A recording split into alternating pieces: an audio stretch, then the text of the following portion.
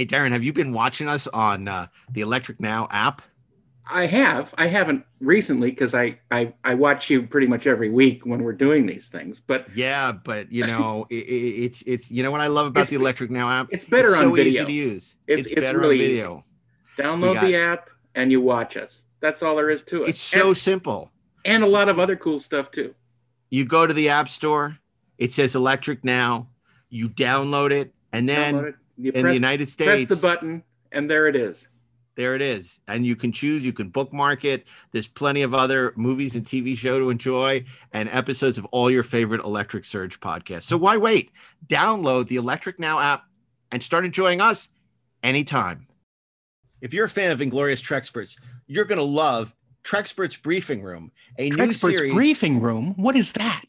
I was about to explain, then you interrupted me. I'm It is sorry. it's curated audio commentaries of classic Star Trek episodes from the original series all the way through Enterprise. You're going to love it as we explore the behind the scenes making of all these wonderful Star Trek episodes with cast and crew that you would never expect to hear doing audio commentaries on Star Trek. Sounds like fun. It will be. And you can find it on the Inglorious Trexperts podcast feed and on the new Trexperts Briefing podcast, wherever you listen to podcasts. Let's go see. What's out there? Hey, this is Mark A. Altman from Inglorious Trexperts in the 430 movie. And if you're a James Bond fan, you want to pick up my new book, Nobody Does It Better, the complete uncensored oral history of James Bond and Spy Mania. It's a hefty tome, and it's available now wherever you purchase books, audiobooks, and digital. Check it out, and I will renew your license to kill personally.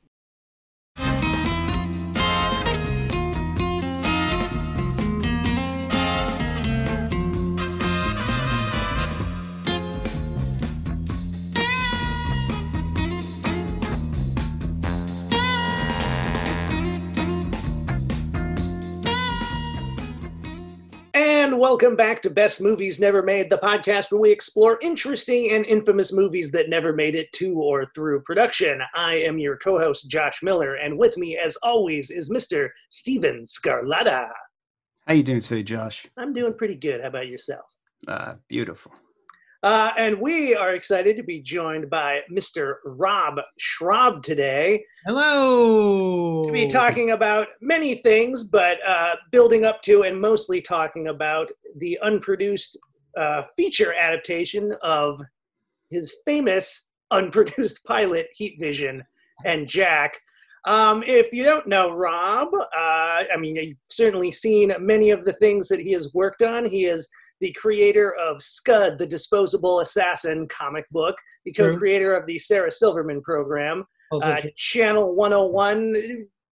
I see that considered, it's a festival, I see it listed as. Is that what you consider it? It's a monthly festival. I mean, it's rather than treat it as a film festival, we treat it as a little mini television network. The audience goes once a month to the Downtown Independent, where like amateur filmmakers, editors, makeup artists, actors show like these 5-minute mini television shows, or if it's the first episode, a pilot, where we pitch it to the audience. The audience votes on all of the which ones they like. We show like 12. The top 5 get voted back to do another episode the following month. And you keep on doing that until you don't get the votes and you get canceled. So it's a franchise machine. It's an episode maker. It's the thing to kind of put a fire under your ass and get something done because of the competition and the monthly deadline. If you're anything like me, you need a deadline or you don't get anything done. Rob is a writer-director. You've worked on, Endless, Community, Children's Hospital, the new Shudder Creep Show anthology, which is quite fun. You're currently on Rick and Morty. What else? Did I say co-creator of the Sarah Silverman program? You sure did, but say it again. Say it again. Co-creator of the Sarah Silverman program. Yeah. Well, I guess an easy way to start off, I've known you for a while, but I don't really know your origin story other than I'm from Minnesota, you're from Wisconsin. Mm-hmm. What is your origin story And this is a nice way to segue into, I do know that the attempted adaptation of Scud Right. is what brought you from Wisconsin out to LA. But what was going on in Wisconsin? Well, in Wisconsin, I was doing stand-up, and by doing it, I wasn't getting paid for it. No one asked me to do it, especially the audience I was doing it in front of. And I met Dan Harmon there. I was 21, he was 19. We were both doing Star Wars and Star Trek reference humor. We thought it was really funny. We kind of glommed onto each other. We were both young nerds. What city was this? This was Milwaukee. Milwaukee. And then we started doing improv workshops at Comedy Sports, which I don't know. It's a franchise that I think is still around, but it was like competitive improvisation, and we met there. We worked there for 3 years, and on the side, I just graduated art school, and I wasn't doing much with art. I always dreamt about having my own comic book in high school, and I kind of said at age 23, I said, well, I always wanted to do this. Let's do this. And I wasn't so much a comic book fan, but I was an animation fan, and huge, big action, especially Hong Kong, Jackie Chan, John Woo. And that's when I was getting bootlegs of VHS John Woo movies back in, this was like 92, 93. Started the comic book on my kitchen table, started independently publishing it. You were publishing it yourself? Yes. Yeah. I worked with a partner, Peter Alberts, and like around the 4th issue, I hired Dan. I said, Dan, do you want to co-write with me? And we started writing books together, and that was kind of like the beginning of us as a writing team. And we would go to comic book conventions and stuff. And this was during the time when, like Teenage Mutant Ninja Turtles just, is about to turn into a movie, or Johnny the Homicidal Maniac creator just did Invader Zim. Like everybody was like, who's going to be the next independent comic book that's going to explode or whatever. And a lot of the Tick. I was going to say that was my introduction to the concept of independent comics. Because I loved the Tick, and I would always be like, why isn't there a new issue? Right. And slowly learning, because he doesn't have a boss and he just does it whenever he wants. Exactly. And that was very much like how we were doing it. The biggest complaint is how come this isn't coming out regularly? And it was because, well, it's just me. It's just me drawing and writing and doing everything. And it's just me. But like during that time, especially after Tick got its own series, people were like going, oh, Scud's next. Scud's the next one, which we were very excited about. And we had, like a lawyer come to us and goes, hey, you should pitch this. This would be a great movie. And they said, well, fly out to Los Angeles and start pitching it. And so we pitched it around. We pitched it to a bunch of different, we pitched it to Tony Scott's company, pitched it to Ivan Reitman's company, pitched it to, who else did we pitch it to? Well, ultimately we pitched it to Oliver Stone's company.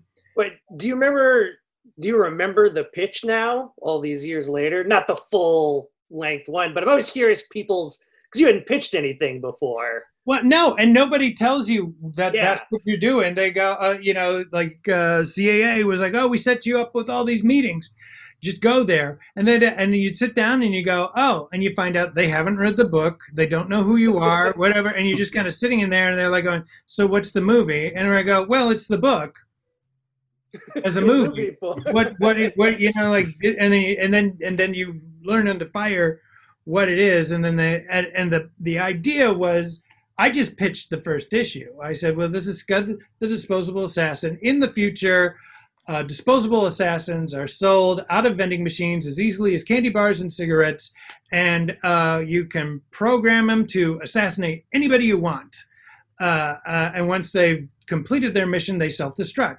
Except our Scud, our main character Scud, finds out there's a sign on his back that says, attention, Scud the Disposable Assassin robot will self-destruct upon termination of target. And this robot becomes self-aware, does not want to die, so he mortally wounds his target, puts it in the hospital, and becomes a freelance assassin to pay for the hospital bills.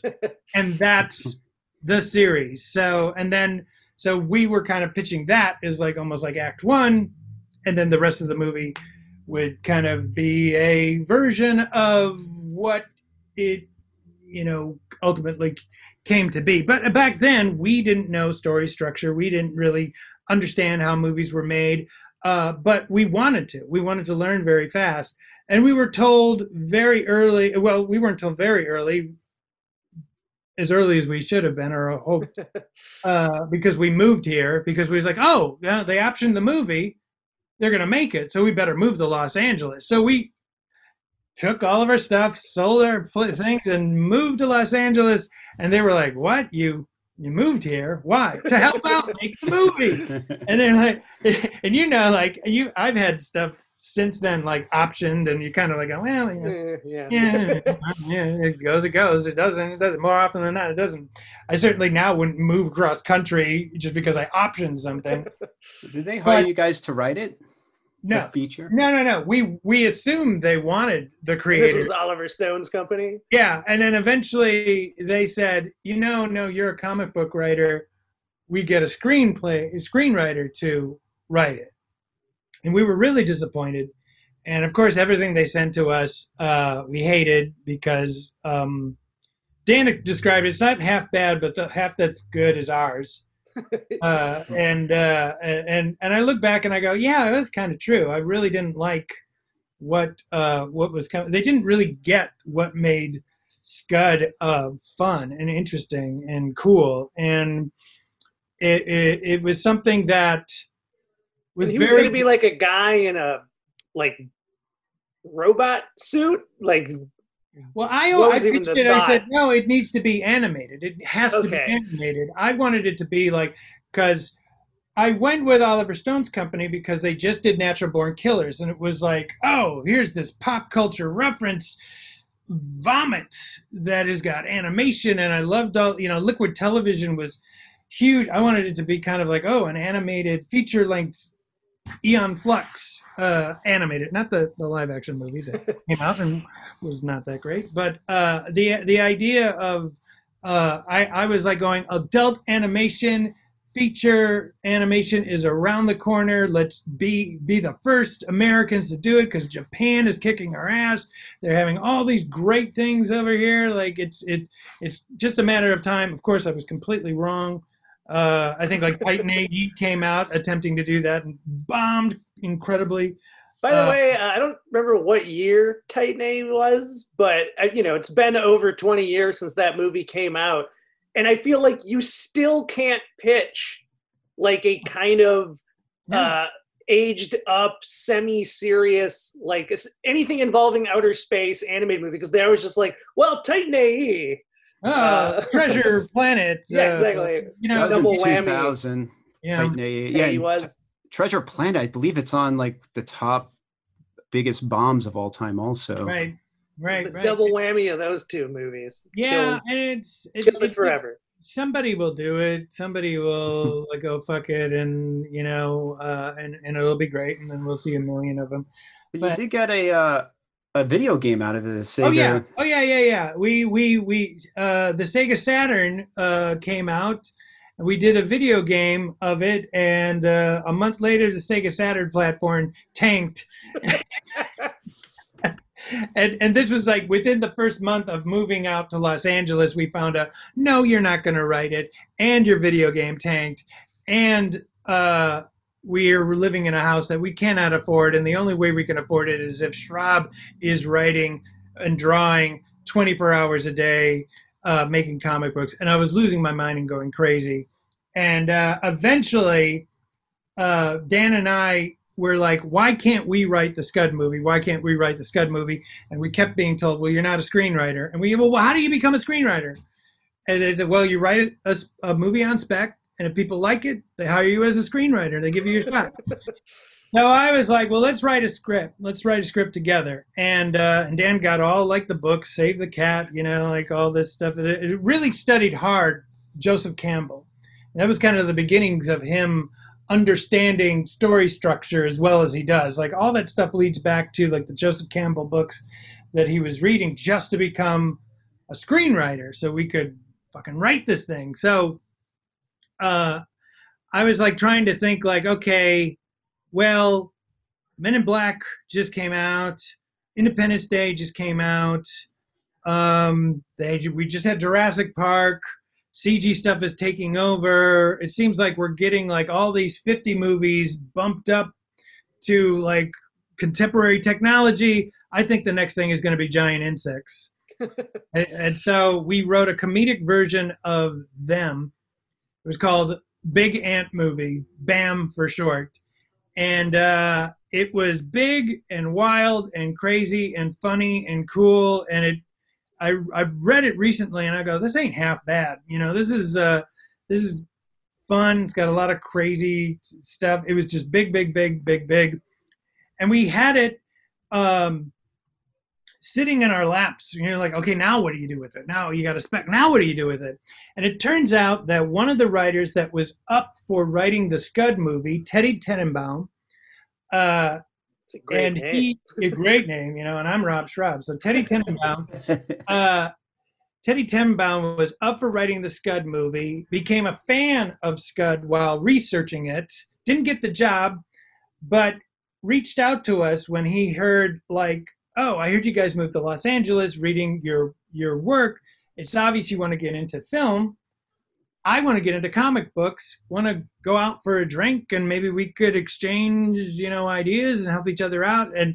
And we went out for a drink, and he said, well, yeah, I want to get into a comic book. And I said, well, if you want to get into comic books, give me a script. I'll get you a writer, or I'll get you an artist to do the book, and we'll publish like a single issue. Because I had like this Scud spin-off called Tales from the Vending Machine, which was the same concept as the buying a disposable assassin out of a vending machine, but it was different Scuds. At the end of every issue, it would blow up, but it would go on a mission, and it would do this. So he wrote a story. I got an artist, and we put it out, and that was like, I believe, I think it might have been Tales from the Vending Machine 2 or 3 or something like that.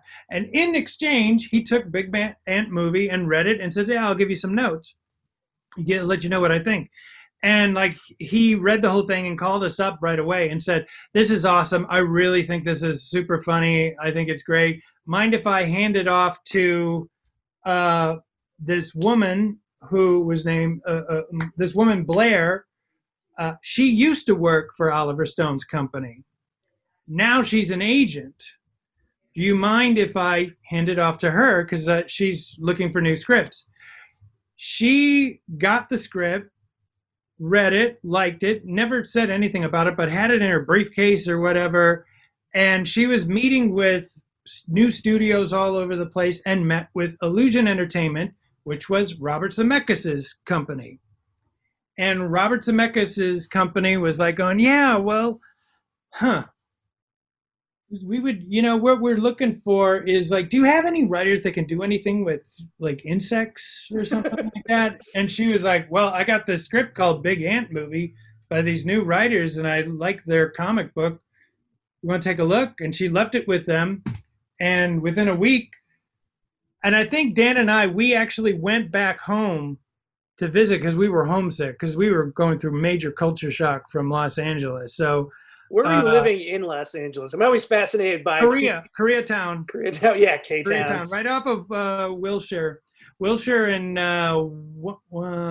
Wilshire and Wilton or something like that. But LA's so big. I always think it's interesting when people just up and move and have no idea where they should be located, and everyone just winds up in the same cheap spots. Yeah. The only cool thing about living there is that we were very close to the New Beverly Theater, which was such a wonderful thing to just kind of like, coming from Milwaukee, where, you know, you don't really get like that kind of retro film kind of stuff. I mean, we got a lot of art house stuff, but not like throwbacks and things. And we would just like get in the car and go, I don't know what they're going to play, but it's going to be cool. And we get there and we would watch all these crazy things. It was really, really fun. But like we were home, and for some reason she got a hold of Dan, and this is before cell phones or anything, got a hold of where Dan was staying. We were staying at his old roommate's place, and we were like stoned or drunk or whatever, sitting on a couch, and he was on the phone, and all I'm hearing is like, yeah, that's ours. Okay. Oh, I'm glad you liked it. Really? Okay. All right. Well, thank you for calling. This is really great. Well, yeah, we'll be back next week, and let's talk it over. And he hangs up the phone and he's like, Robert Zemeckis wants to meet us. We're like, what?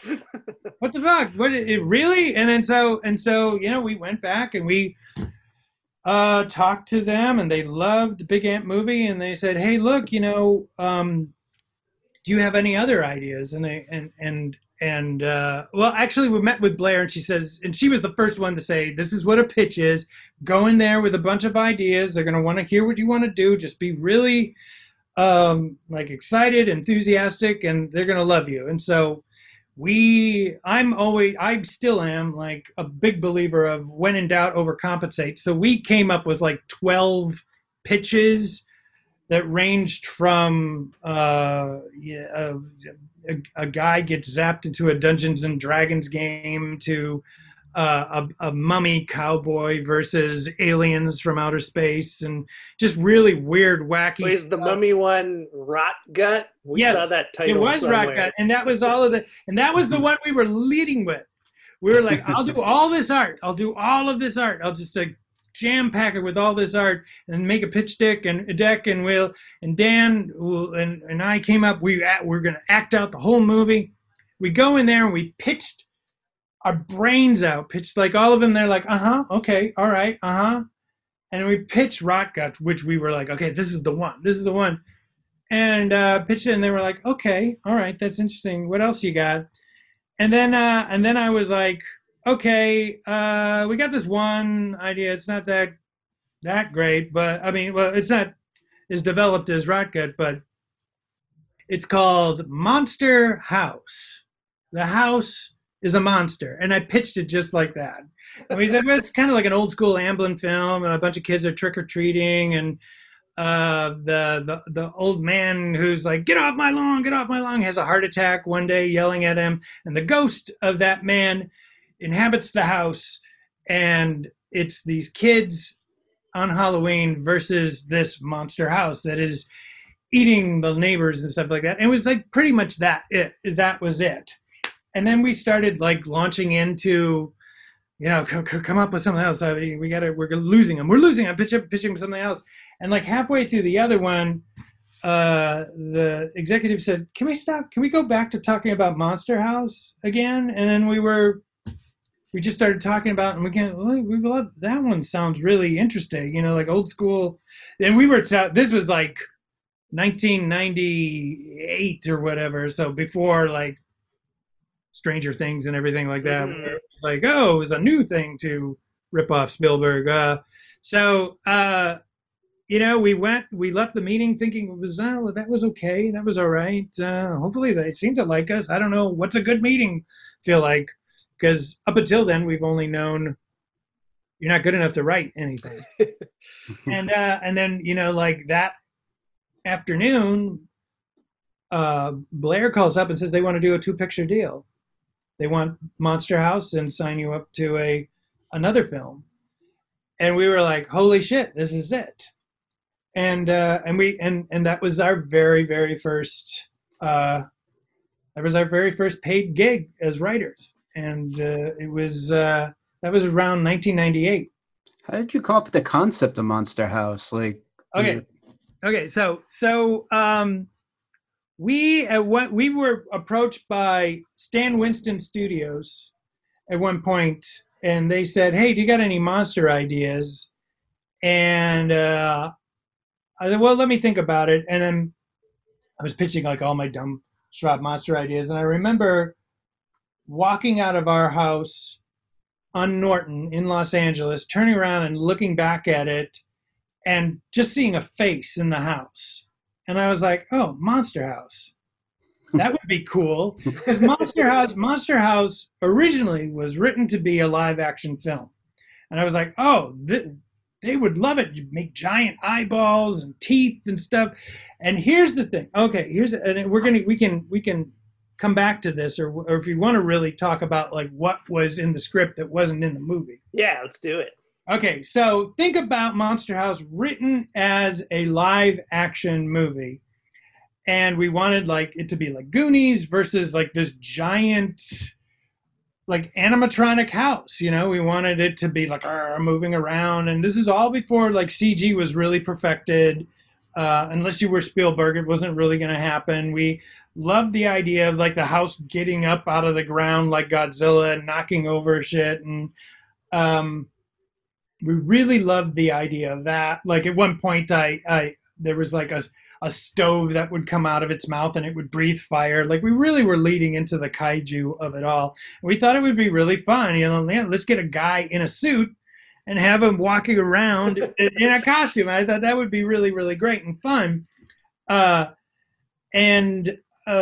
thing that I really liked about the idea is like if everybody has seen it and remember the movie, like there's the point where they take cough syrup, they put the house to sleep, they go inside, and they're wearing like all this kind of, I don't remember the movie. I've only seen it once. They're wearing like all this, like they're wearing like,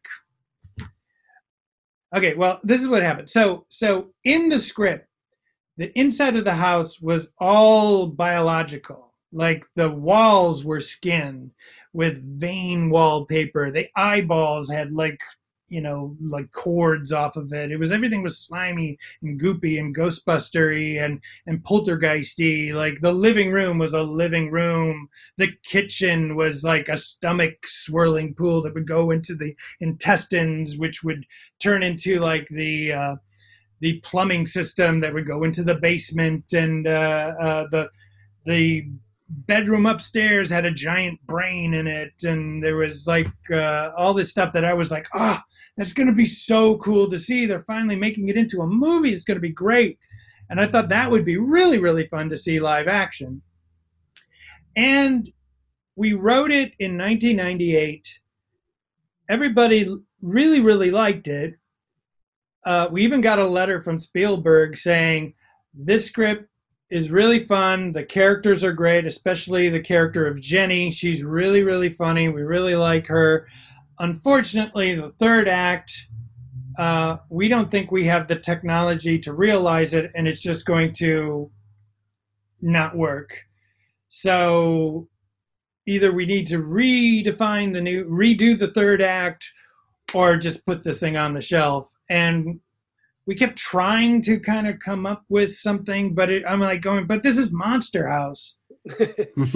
I mean, if this thing does not get up out of the ground, it's just a haunted house, and it's just not very threatening. If it's just like a guy buried in the front lawn that can't grab you or get up and get you. I mean, like, what's the escalating threat? So Monster House sat on the shelf, had a couple false starts,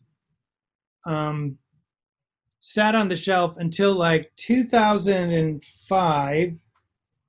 And we thought it was done. It was over with, you know. And this was after, okay, that tanked. We did Heat, Vision, and Jack, wrote that, shot that. It didn't get picked up. So we were like scud, you know, everything. So we were like 3 for 3. And eventually we were starting to put our lives back together again when we got the Sarah Silverman program. And during that, we get a call from Zemeckis' company and said, hey, we're doing Monster House. Come and meet the director. And I was like, the director? Okay. And so we meet there, and it's the director is like this young kid, younger than me. But first time director. Anyway. Sound bitter, Rob. No, not bitter at all. No. He's a fine guy. He's all right. But it was like, oh, And we came there, and they had a whole animatic and production art and stuff like that. And this was all happening during the time. Had Polar Express already come out? Okay, so here's the Polar Express connection. So Zemeckis' company, Illusion Entertainment, this is what I was told. Zemeckis' company did a lot of research and thought the mocap technology is going to be the new way of making movies. So they invested so much money into this technology. And they said, let's go for it with Polar Express. We got Tom Hanks playing all different versions of him, and it's going to be great. Movie comes out, and people are like, ugh, zombie Hanks. This is unsettling. Why is it moving? Why is it 95% human? That 5% is a lot. It's making me disturbed. Terrifying. It was on TV not that long ago. Movie doesn't do as well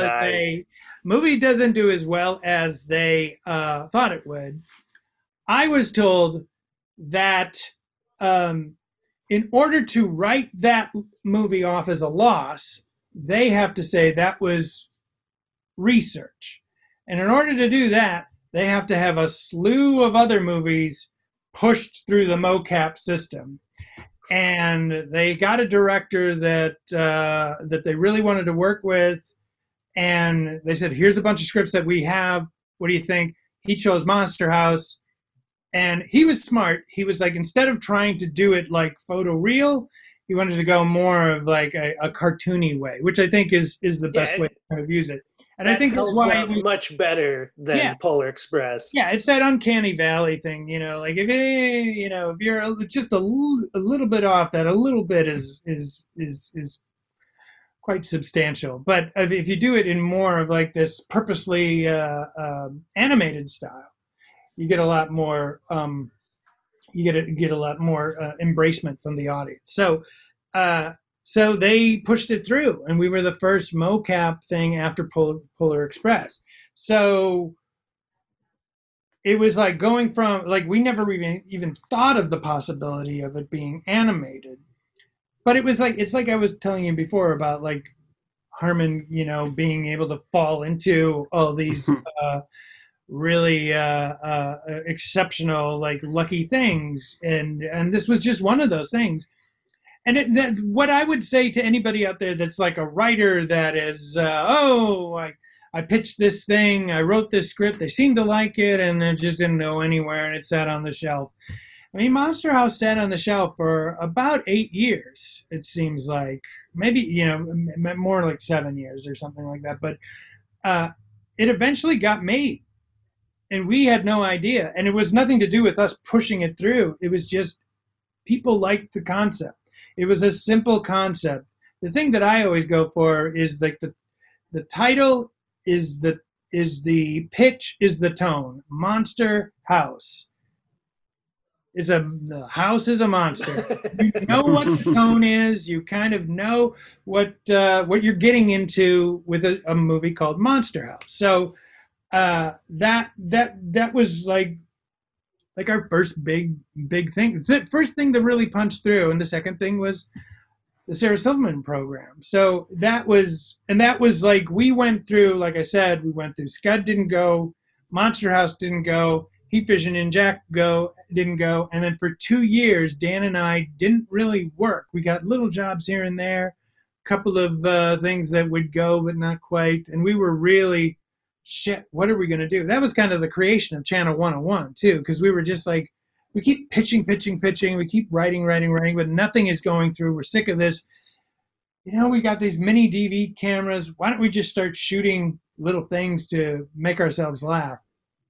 And that was the beginning of Channel 101. And we noticed that there was a lot of friends that felt the same way, who were actors that never got a chance to be in front of camera, directors that were like, I just want to tell stories. And so we created this community to kind of get it going. And Sarah Silverman saw Heat Vision and Jack and really liked how Dan and I wrote, but she saw what I was doing at Channel 101 as a director, and then she said, I want this guy to direct the pilot, and had a lot of opposition from Comedy Central. It's like, why do you want this guy? You could get anybody. And she says, because I can get anybody, I want this guy.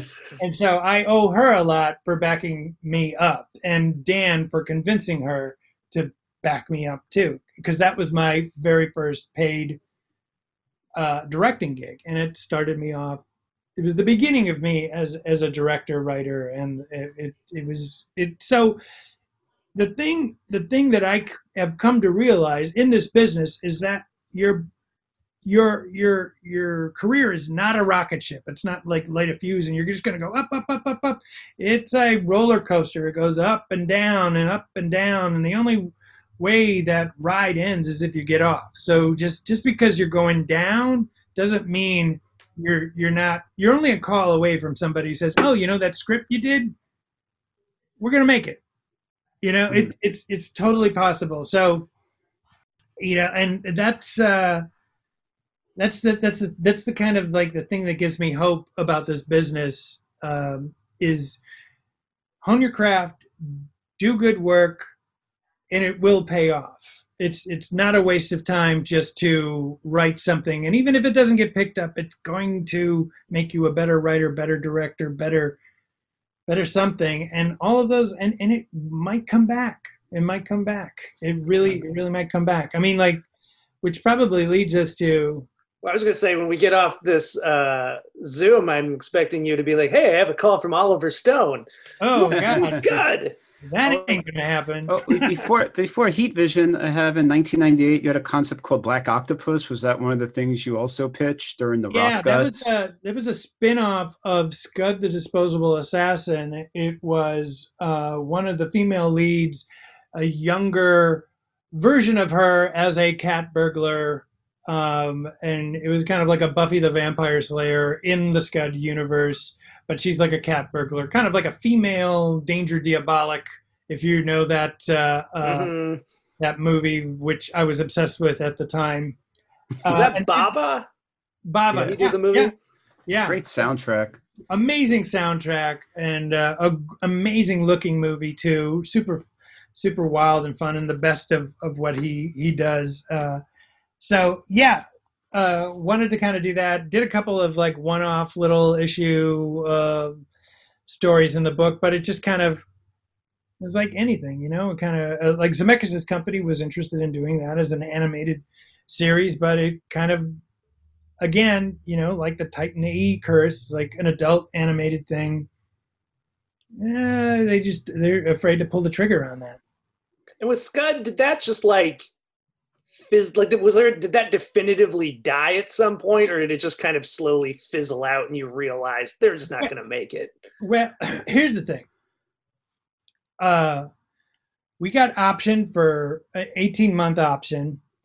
They had 18 months to do something with it. They hired a writer. They wrote the script. We hated it. We tried to give notes. We were told, shut up, or you're going to be off the project, because we were just like going, this is a disaster. What are you people doing? This is like, we didn't really have any tact when it comes to it, but we were just like, back then we were like going, no, this is our ticket. This is our ticket. We have to hold on as tight as possible. That's another thing I would say to anybody young going out there. It's like, don't hold on so tight, at least not at first. Get on set and then start maybe holding on tight. But yeah, you try to play ball a little bit. But I do look back at what they were trying to do with it, because they were teaming up with another production company, the people that did Judge Dredd, the Stallone Judge Dredd. And they were like, oh, we're going to make this a tentpole movie. It's going to be big. And we were kind of like going, yeah, but Judge Dredd, that was a terrible movie, right? You guys know that was awful, right? And they were like, no. And they were like going, yeah, well, we think like, we don't think Scud needs to look like a robot. We're thinking like Scud could be played by anybody from Arnold Schwarzenegger to Jim Carrey. And we were just like going, holy shit, this is going to be awful. This is going to be terrible. This is going to be terrible. And then the script came back, and we're like, this is really, really not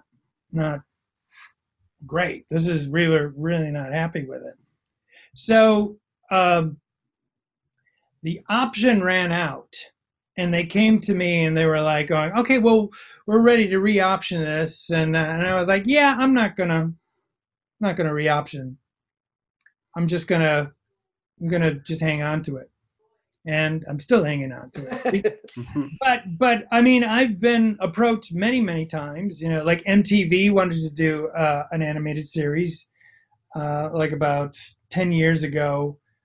They were like, we're looking for a new Aeon Flux. We want to kind of, I believe they were trying to at one point relaunch or reboot Liquid Television, and they were kind of like, this was before that, but I think they wanted to do more something like that. And that was actually the closest that Scud ever got to being realized beyond just a comic book.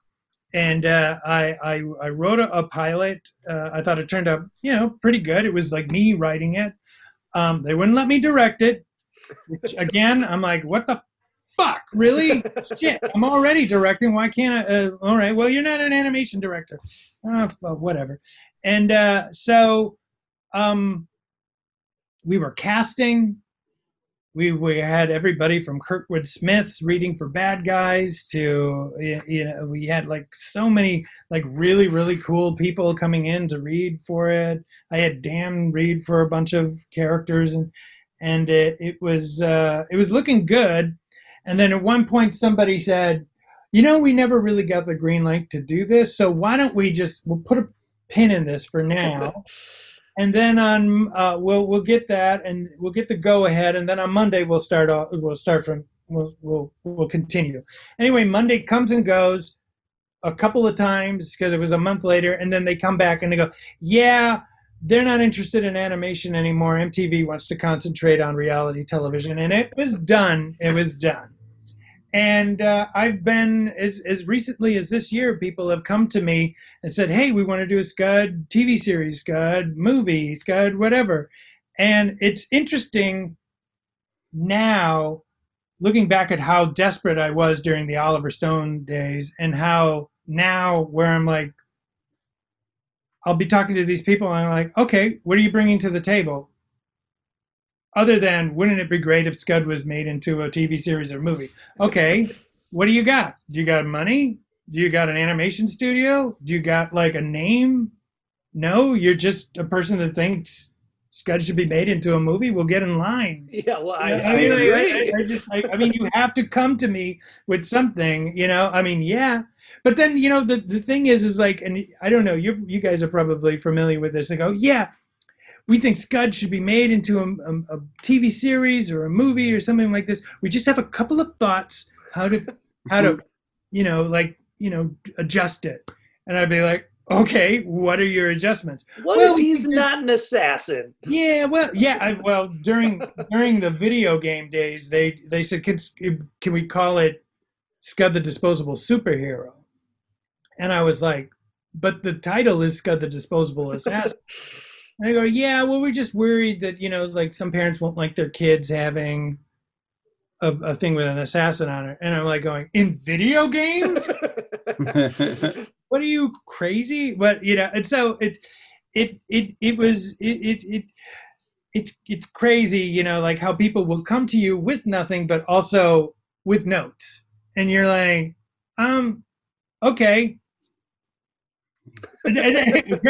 Great. You want to change that? Okay. But the funny thing is like, okay, you want to change that villain into not so much a monster, but something else. Well, what would it be? I don't know. Just, we could just, develop that more. But what? I mean, I'm all for the better idea, but it sounds like you don't have an idea other than make it different. Yeah. Well. So, I mean, have you ever been in that situation? Oh, yes. So, I mean, I'm holding on to Scud because at the end of the day, I'm not desperate to do it because I've realized it. I think a completely unfiltered version of it is the comic book. I'm very happy with how I completed it. And if that's the only way is the only existence for it, I'd be fine with that.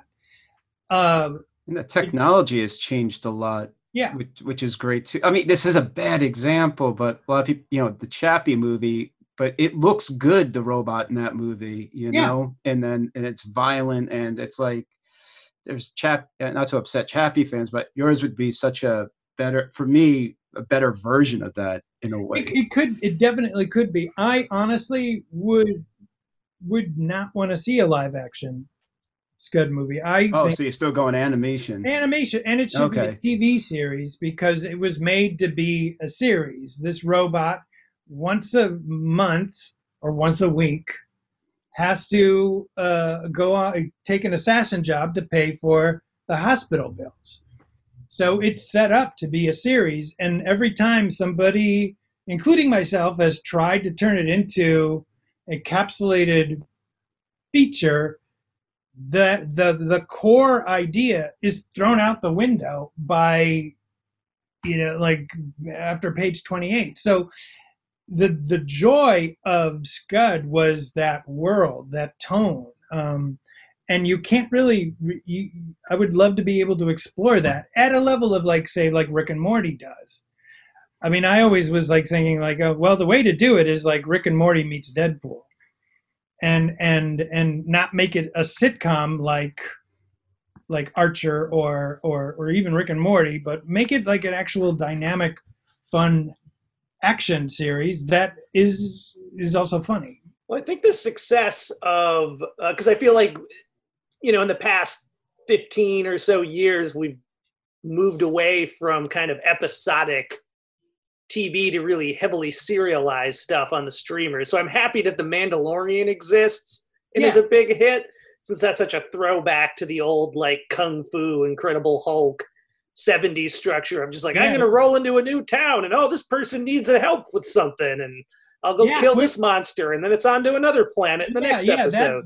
That was like my, story school is like going, you need a reason. The pitch has to have a reason for episodes to exist continually. And The Incredible Hulk and like The Fugitive and all those shows were kind of, I grew up with them. And so I was like, okay, well, that's what makes good television or good series. In the comic book, I wanted it to be a good series with always the hopes that it would be, like a television series of some kind. I never really ever saw it as a feature. I was like, well, if we can, sure, I'll take it. But I always thought the best version of it was a TV series. Speaking of 70s throwback TV, maybe a perfect segue into Heat Vision and Jack. Yes. I mean, maybe just talk a bit about the pilot. I feel like it's one of those things everybody knows, but I'm sure that's not true. That was one of those things where I think back pre-internet, I'm just like, I don't even remember how I saw it. Like, I do think it was that classic old, pre-internet. I mean, the internet did exist at that time, but you know what I mean. But the pre-internet story of just somebody had a VHS tape, and I don't know where they got it. It might have been from me because I, after the show didn't get picked up, I was just cranking out pirated copies of it and handing them out at conventions. And with it was like The Ring. It says, please copy this tape, written like, on it. Were you doing this at like Scud comic conventions, you mean? Yeah, for sure. I wanted it to be seen because back then it was before YouTube. I thought, this is never going to get seen. No one is ever going to see this. And we worked so hard on it, and we really, really had a lot of hopes for it, like we did with Scud, like we did with Monster House. But this was something that we really thought, this is a guarantee to take off. Okay, so I can tell you, I can go through the origin of Heat Vision and Jack if you want to go in. Then we can go into the movie. Let's do it. Okay, so around the Monster House era, we just got done signing a 2-picture deal with Robert Zemeckis. And so our new agent was like going, we need you. Would you be interested in working with this person, with this person, this person, this person? Because they go, now that you've got some street cred, especially a name like Robert Zemeckis, we can maybe get you some more work. And we're like, yeah, let's do it. And one of the people that we actually pitched Scud to, we pitched Scud to at Robert Zemeckis' company, left Robert Zemeckis. Oh, no. Sorry. we pitched Scud to Oliver Stone's company, to this one executive. After Scud fell apart, he left, not because of that, but he left Oliver Stone's company and started working with Ben Stiller. And he loved Scud, and he actually really liked us, too. He actually wanted us to write the Scud screenplay. He was sending us Sid Field books and saying, this is how you write a movie. I think you guys are great. I think it would be great if we could get you to do this. And so when he heard that we were in town, we wanted to write, we had a meeting with him. And we met with him and talked about a bunch of stuff. And they were looking for, I don't know if you know George Saunders at all, but he wrote a book called Civil War Land in Bad Decline. Have you ever heard of this book? I know his name, but I don't know. It's a really good word. It's kind of like this Civil War land, one of these shitty Civil War reenactment, but it was like a theme park. But it was falling apart, so they hire some guy who's a homeless person to kind of be a actor there. Turns out he's crazy, starts shooting people, but people are going, wow, this is very realistic, or I'm doing a bad job of pitching it, but it becomes more popular. It's kind of like a producer's situation, but with a Civil War theme park. Anyway, they pitched us that. Dan really loved the idea. I was like, oh, that's not good. But Dan really loved the idea and just went home and started typing pages and sending them to this executive. And this guy goes, this is great. Can I show these to Ben? Showed it to Ben. And then like a day or two later, we were meeting with Ben Stiller. Now, this is still, we moved in 1997, early 98 to Los Angeles. And this is like a year later, we just did a deal with Zemeckis. And now we're meeting with Ben Stiller. This is pre Something About Mary, Ben Stiller. And we were freaking out. We were like, this can't be real. You know, you get like these like delusions of grandeur and like going, wow, this is what we've been waiting for our whole lives. Meet with Stiller. He really loved the pages, wanted to have us work on Civil War Land in Bad Decline, but then says, hey, do you have any TV ideas? I'm looking to do something with Jack Black. And we didn't know who Jack Black. We recognized him from Mr. Show or something. Not even Mr. Show. We recognized him from the Cable Guy movie. Like he's in the Cable Guy movie. I still know what you did last summer.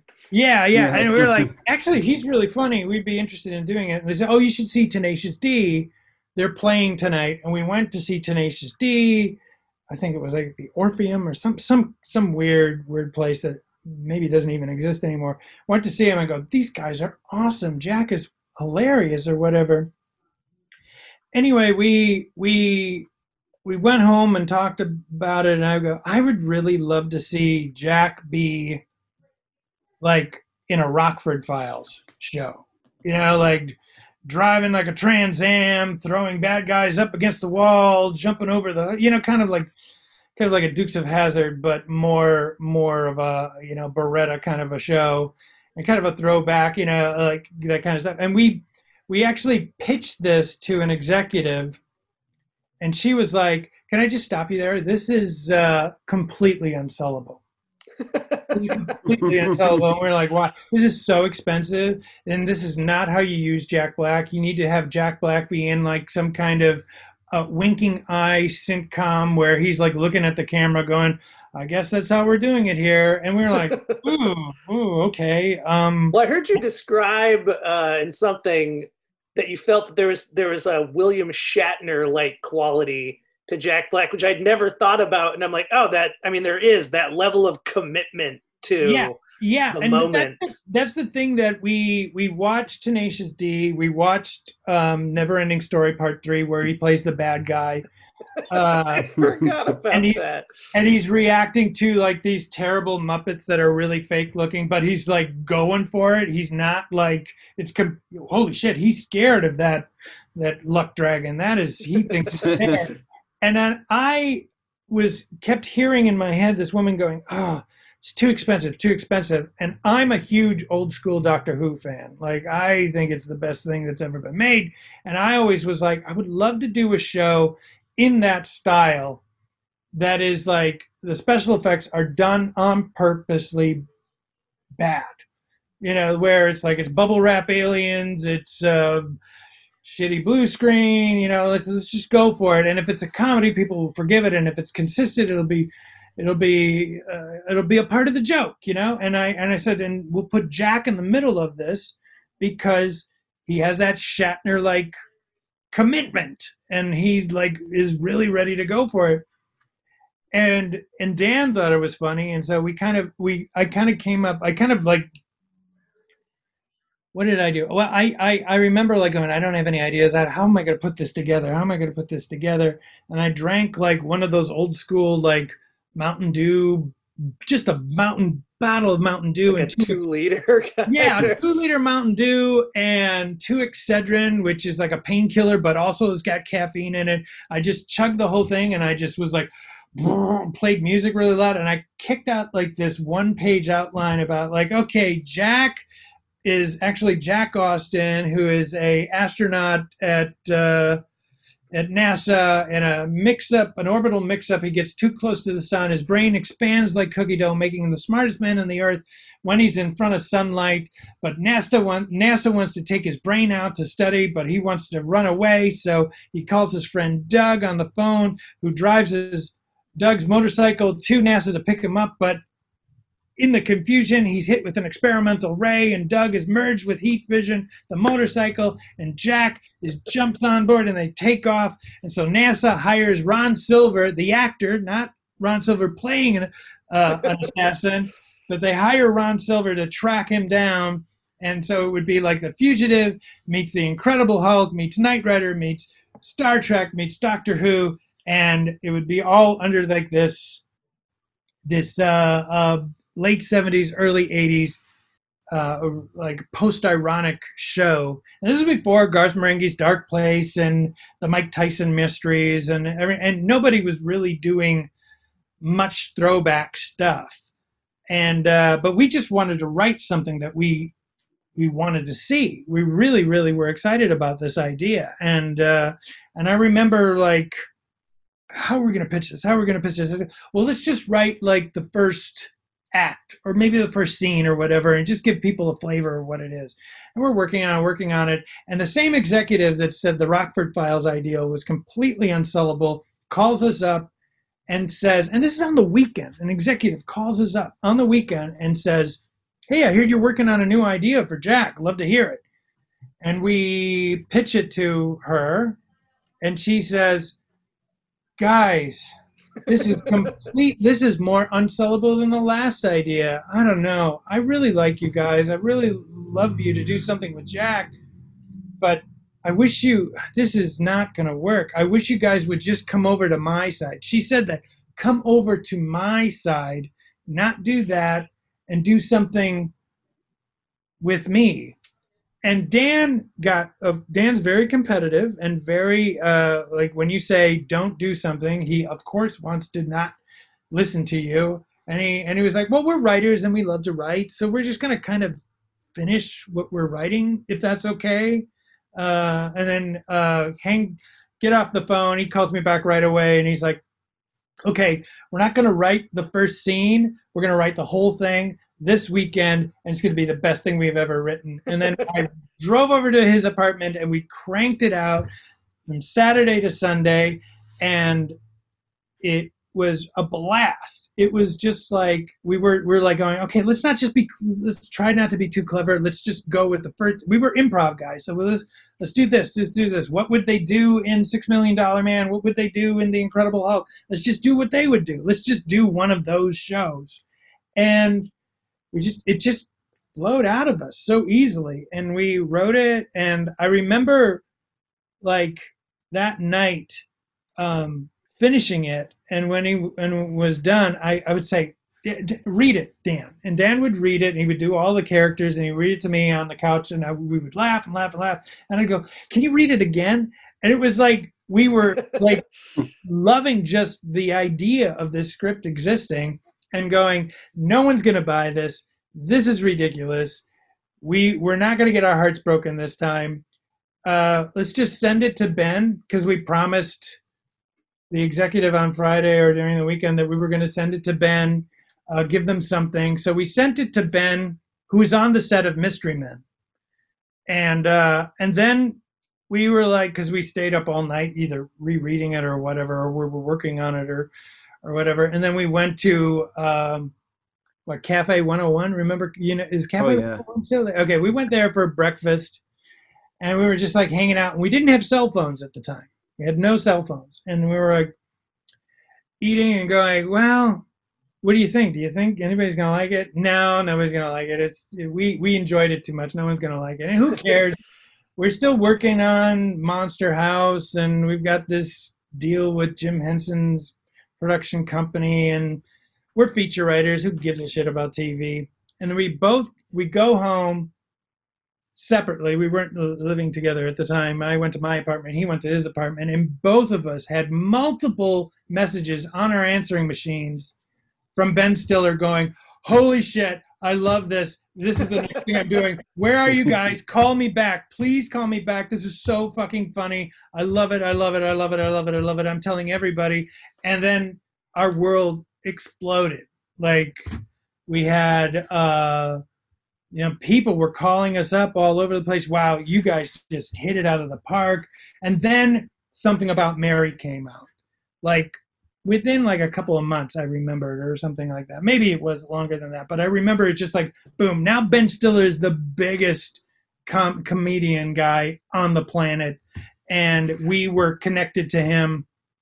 Michael Keaton called us up and said, hey, I read your script. I'd really like to hang out with you guys. Went over to Michael Keaton's house, hung out with Batman for an afternoon, and just like going, what is happening? And this is still within like 3 years of moving out. So we were just like pigs dipped in shit, man.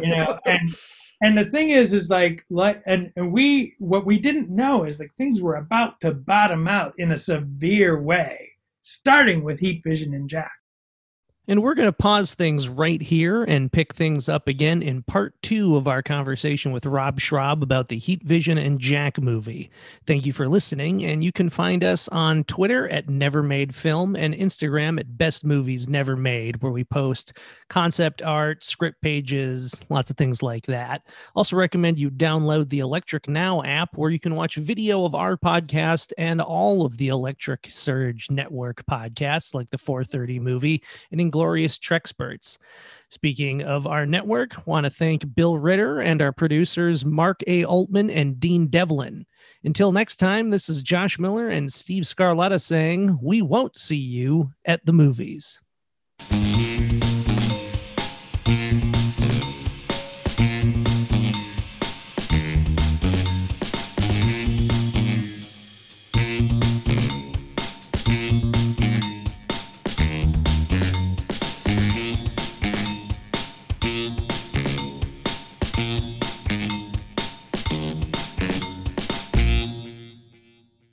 This show was produced by Dean Devlin and Mark A. Altman and is an Electric Surge Network production.